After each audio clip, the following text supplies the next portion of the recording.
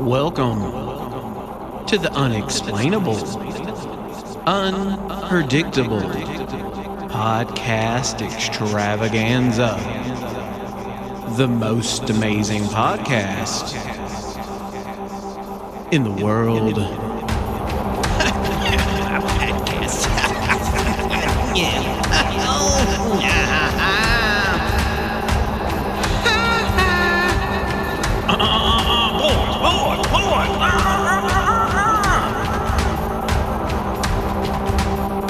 Alien came and they just ripped my brain right out my bunghole.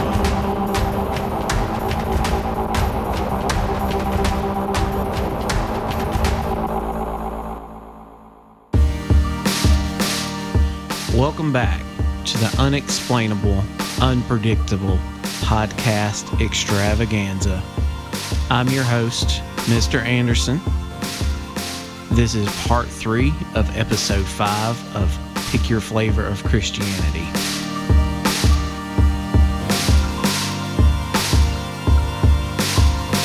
In this episode, we're going to be exploring the 1960s.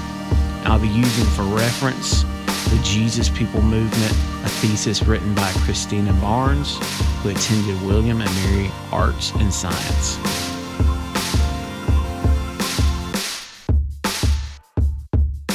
Welcome back, guys. Thank you for listening. I really appreciate it. All 5 of you out there really supporting my podcast. It's much appreciated. As I mentioned in the opening, I'll be using a thesis written by Christina Barnes titled The Jesus People Movement and the Awakening of the Late 1960s. This will be kind of like a reference guide to me. I find it very helpful to find theses or documents that have been written because they have tons and tons of resources already tagged in there. And then I just go through that and then I find their sources and then I follow up to make sure their sources are correct. I don't use all of them, of course, because they spend a whole semester writing this. I spend two weeks. So I kind of just dive into what I can dive into and pull things out that I find really interesting. This podcast is really going to focus on the latter part of the 1960s. I want to do a quick run through of the early 1960s, mainly focus on the culture and some quick historical events that kind of happened just to set the context. The 1960s were a time of change in America, chaotic and strange. These are great descriptions of this period. As a Bible Belt Christian, this was always looked at as a period that was really bad for Christianity and bad for America. It was looked upon as a failure in many sense of just our society becoming chaotic and evil. And a lot of people that I was around growing up were from that time period. And they really, really were over the top and probably overcompensating for their mistakes or what they failed at. And so what they were rebelling against at the time in counterculture, they were doing the same thing in reverse. So I'll give you a great example. I was probably middle school. I think I have siblings, and I think my next age to me was in high school, but they were having an abstinence class. So this man and this woman came in, and you could clearly tell they were like hippies from the 60s. And she went on a whole hour to 2 hour sermon about how holding hands will lead to you having multiple abortions. And it was so extreme that it was just funny to us, that it would be that extreme in her mind that just holding a hand of your girlfriend or boyfriend would cause you to automatically know that you're going to have sex, get pregnant, and then decide to have an abortion. That's absolutely just insane. And you can I kid you not, these were the things that, Christians were like, yeah, this is good. This is really good to teach our kids. This way they'll keep their pants on there and they won't touch each other. And it doesn't work. Let's be honest, it doesn't work. You have to have a meaning and a purpose to really say, hey, abstinence is a really smart choice because your life is already complicated enough. Let's not make it even more complicated. So really you can see like they were very focused on do not make the same mistakes that we did, because if you do, it's going to cause your world to go into chaos. So it really even goes back to the 1950s where we see this constraint of government purpose to say, hey, this is what an American looks like. And people really grasped onto that. And people really didn't attend church for a spiritual aspect, but more of a civic duty. 1940s and 50s really brought this extreme control into America that I don't think people really saw, because if you look back and you see the war for us did not end when Japan surrendered. We dropped those bombs, Japan surrendered, but really when that happened, Russia stayed in Korea. Russia stayed in part of Germany, and the war for us continued, and we're still seeing bits and pieces of the Cold War even now. And so you can see that our government, in their mindset, that we're thinking we're still at war and we have to do whatever we can to protect our people and to fight communism. This also increased paranoia from baby boomers.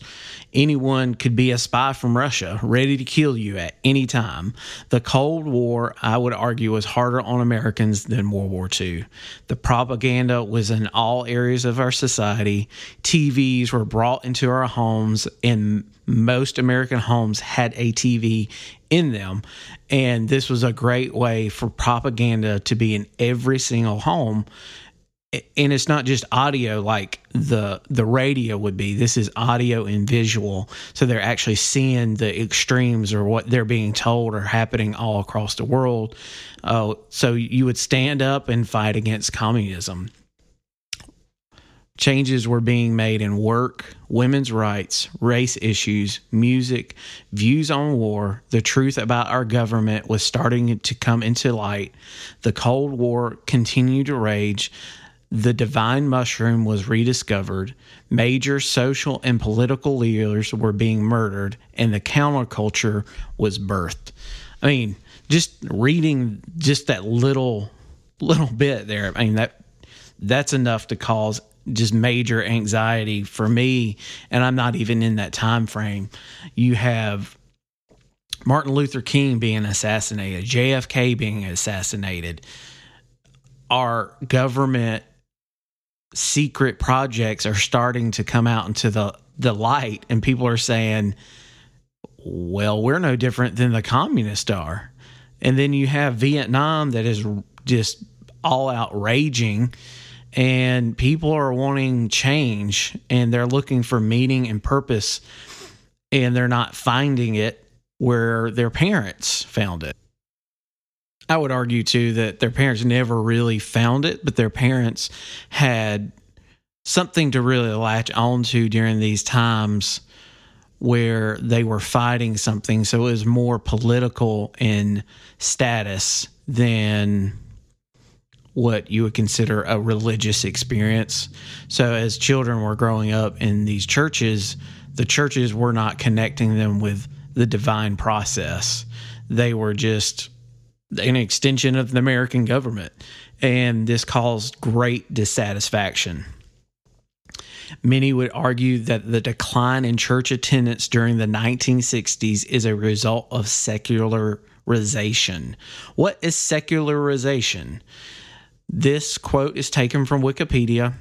It says, in sociology, secularization is the transformation of a society from close identification with the religious values and institutions toward non-religious values and secular institutions. The secularization thesis expresses the idea that as societies progress, particularly through modernization, rational thought, and advances in science and technology, the religious authority diminishes in all aspects of social life and government. So in other words, there was a theory as a country grew, it would be less dependent on religious thought and more dependent on science and just being rational human being and technology. And then therefore you would stop having a polarization of religious thought against the world, yada, yada, yada, blah, blah, blah. I mean, we've heard this a million different times, but it obviously is not true because we're still dealing with the same crap now. And I would say we are probably more polarized now than we've ever been in society. So as if we were growing and becoming more rational, and because of modernization and technology, we should be seeing less and less division, not more and more division. That's just my logic. You could probably disagree with that, but on you. It's clear to me that this secularization did not occur for many reasons, like I just gave, that we're still, yes, church attendance is still declining, but we are also seeing an uptick of many other issues, and it's not necessarily a good theory. So let me give you a couple of quotes to kind of bring it into context or clarity a little bit more about what I'm saying. So I'm arguing here that secularization does not work because I believe we have a spirit. There is something in us that is seeking a divine encounter, something that is really after something meaningful in our lives. And you can't just do that through a computer or institutions. It's something that's deeper than that. Let me give you a quote from somebody that converted to Hare Krishna during the mid-60s. Our parents thought that material possessions meant spiritual satisfaction. Just let that quote sink in. So you're seeing a downcrease in church attendance, but an upcrease in people really searching meaning in other religions. Why? Why would they do that? Let me give you another quote. This is from the book 60 Spiritual Awakening, American Religion Moving from Modern to Postmodern by Robert Elwood. I quote, "Congregations began to focus more on service projects and righting social ills than connecting people with the supernatural divine."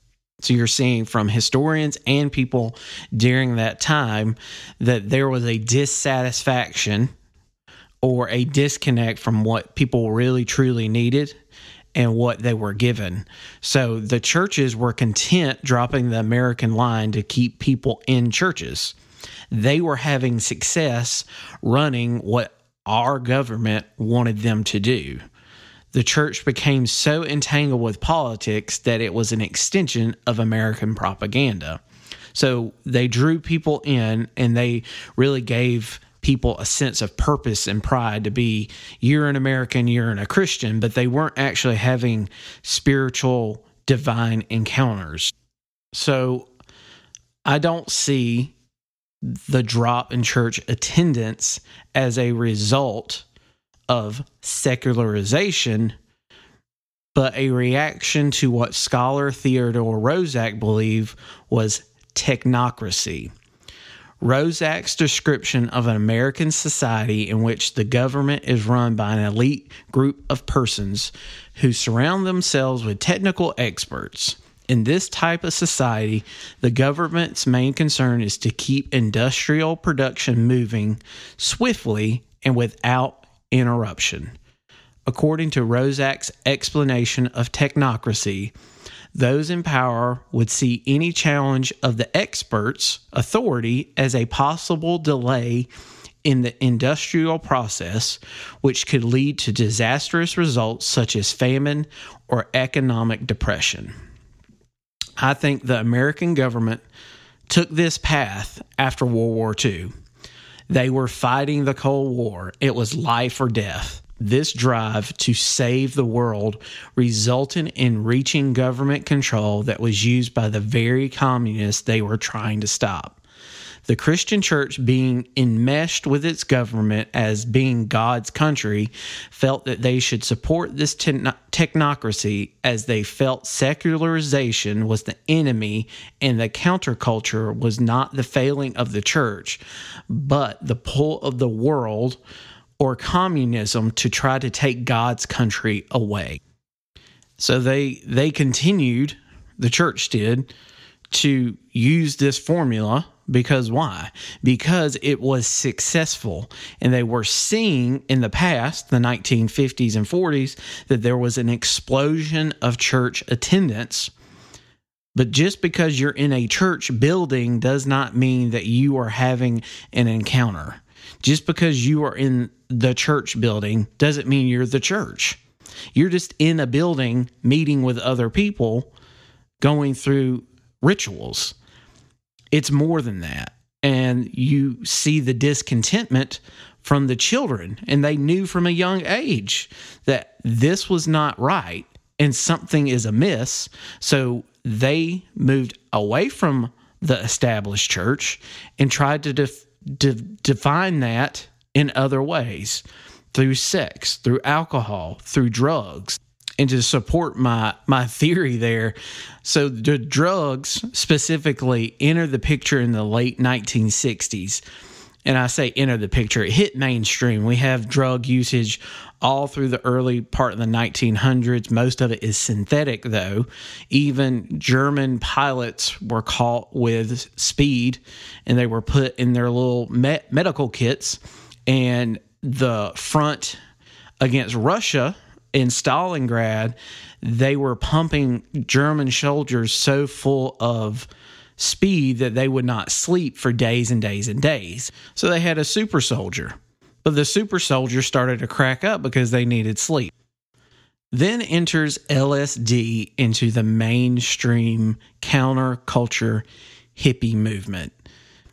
They claimed it was a way to expand their minds. They used it to open themselves up so they could feel something. They were trying to connect with the divine. But the issue with LSD is it's a synthetic chemical. It was developed much earlier in the 1930s, but it was first used by the CIA in MK Ultra as part of the CIA's increasing sadistic test on human beings to be weapons. And they were using it to basically open up their minds to see in a picture in their mind. They were doing tests on our own people, and a lot of these people had no idea what they were even doing because we didn't know what LSD really even did. We didn't think it was addictive. We didn't think it hurt their body. We just thought it was a psychedelic drug that really opened people's minds. But then it was also used by psychotherapists to put people into trance so they could try to help people with mental health issues. But the one thing that's really interesting is what is called the divine mushroom. It was rediscovered in Mexico in 1959, and we also rediscovered a path from our ancestors where they used to use this to have divine encounters. And the man that actually rediscovered it went through the process in Mexico. This was also the process that hippies kind of rediscovered and were using to open up their minds to have this divine spiritual encounter. Funny enough, though, of course, the CIA got their hands on it too and tried to use it as a part of MK Ultra, and it was disastrous as well because the CIA is a bunch of idiots. Sorry if you listen and you're a part of the CIA, I apologize, but you guys are really dumb. The church was still waiting with open arms to welcome back the wayward, prodigal sons of the counterculture, and this entitles the revival of the Jesus People movement. This really takes us into the 1970s, and there is a big shift in counterculture. There's a lot of confusion because I felt like the counterculture was doing everything they could do, but they were still very dissatisfied. They were not getting what they wanted to do. And I feel like when we hit the Jesus People movement, it is considered by some a major revival. I think that people were dissatisfied and looked back and said, well, we really did miss it. And they just went back to doing what their parents had done because it was stable, and they kind of noticed it was good. Maybe my parents were right. Maybe they weren't idiots. But they still were just possibly just attending church and still not encountering the divine. But the church was like, well, we've had success in the 1950s. Let's just recreate what we did then. As I look at this time of change, I find myself examining the motives of people. I also find that I have what seems to be a connection with them. I also wanted to get to know them in the context of what was going on in the counterculture. Why were they so dissatisfied? Why did they feel the need that I need drugs? I need to change my music. I need to change society. What was really going on? And, for me, it comes back to the church is not doing their job. The church is losing people not because they are not relevant. We have more Six Flags Over Jesus megachurches now more than ever before. We have our own TV networks. We have our own social media to reach the world. Yet the numbers in church attendance are continuing to drop even in my generation. And the suicide rates are staggering. They actually reached a peak in 2018 and have been in a slight decline, but if you look back, the self-harm, they didn't go through self-harm. They went through a revolution in the 1960s to push against society. I feel like we are looking back and say, well, they tried that. That didn't work. So something's wrong with us. So we become inward focused and we start to harm ourselves. And why are we going through the same cycle as they did in the 1960s? We are having the same issues now. And I think it's because people are searching for something deeper and something meaningful. And I believe it's because the church cannot see that it is not possible to be relevant by being cool and competing with the free market, aka the world, because that is not what people are really after. People are after the divine. We are after meaning and connection to something we cannot explain because it cannot be studied. It cannot be put into a formula because it is. This reminds me of Moses finding the bush. And the bush is on fire. And Moses is like, who are you? And he said, what did God say? I am that I am. We are looking for that I am. I do not believe religion is failing. I believe people are looking, and when they are going to church, they are not meeting with the divine. So they are going somewhere else. So church leaders, please stop trying to compete with the world. It's just free market enterprise. You can never compete because all you do is just steal their ideas and try to make it look like something holy, just like the Jewish people did with the golden calf. People need to have their mountaintop experience. This does not mean a show with smoke, lights, sound. Oh my God, it's amazing. No, we don't need that. What did Moses experience on that mountaintop? He had to go through the noise, the thunder, the lightning, the noise, the fear, the danger that was there. He had to go meet in the eye of the storm, where he came into alignment with himself. For the first time in his life, he probably felt satisfied, safe, and filled with meaning and a purpose. he encountered the divine. It does not matter if it's on a mountaintop or $1 million building with laser lights.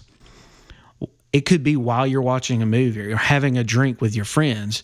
You have this flash of a divine moment where something brings such joy that you cannot explain it, and you're always on a search for it. And this brings me back to the book of Matthew. And Jesus says, God's kingdom is like a treasure hidden in a field for years, then accidentally found by a trespasser. The finder is ecstatic. Look what I found, and proceeds to sell everything he owns to raise money and buy that field. He continues to expand by saying God's kingdom is like a jewel merchant on the hunt for exquisite pearls. Finding one that is flawless, he immediately sells everything and buys it. That's really, for me, that embodies what encountering the divine. And I think that's what Christ was talking about, is when you find it, you don't ever want to get rid of it, and you're always on the search for it. Okay, sorry guys. I'm done with my soapbox sermon now. I want to leave you one quote that really stood out to me from this episode. And it's from the convert to Hare Krishna. Our parents thought that material possessions meant spiritual satisfaction. I really want you guys to let that sink in and make sure, are you in that position? Are you in the search for material possession for spiritual satisfaction? Because if you are always going to be dissatisfied, period. And to me, that's what's unpredictable. That is the end of our journey through the 1960s. We'll start next week on the 1970s and explore the Jesus People movement. Thanks for listening to the Unexplainable, Unpredictable Podcast Extravaganza.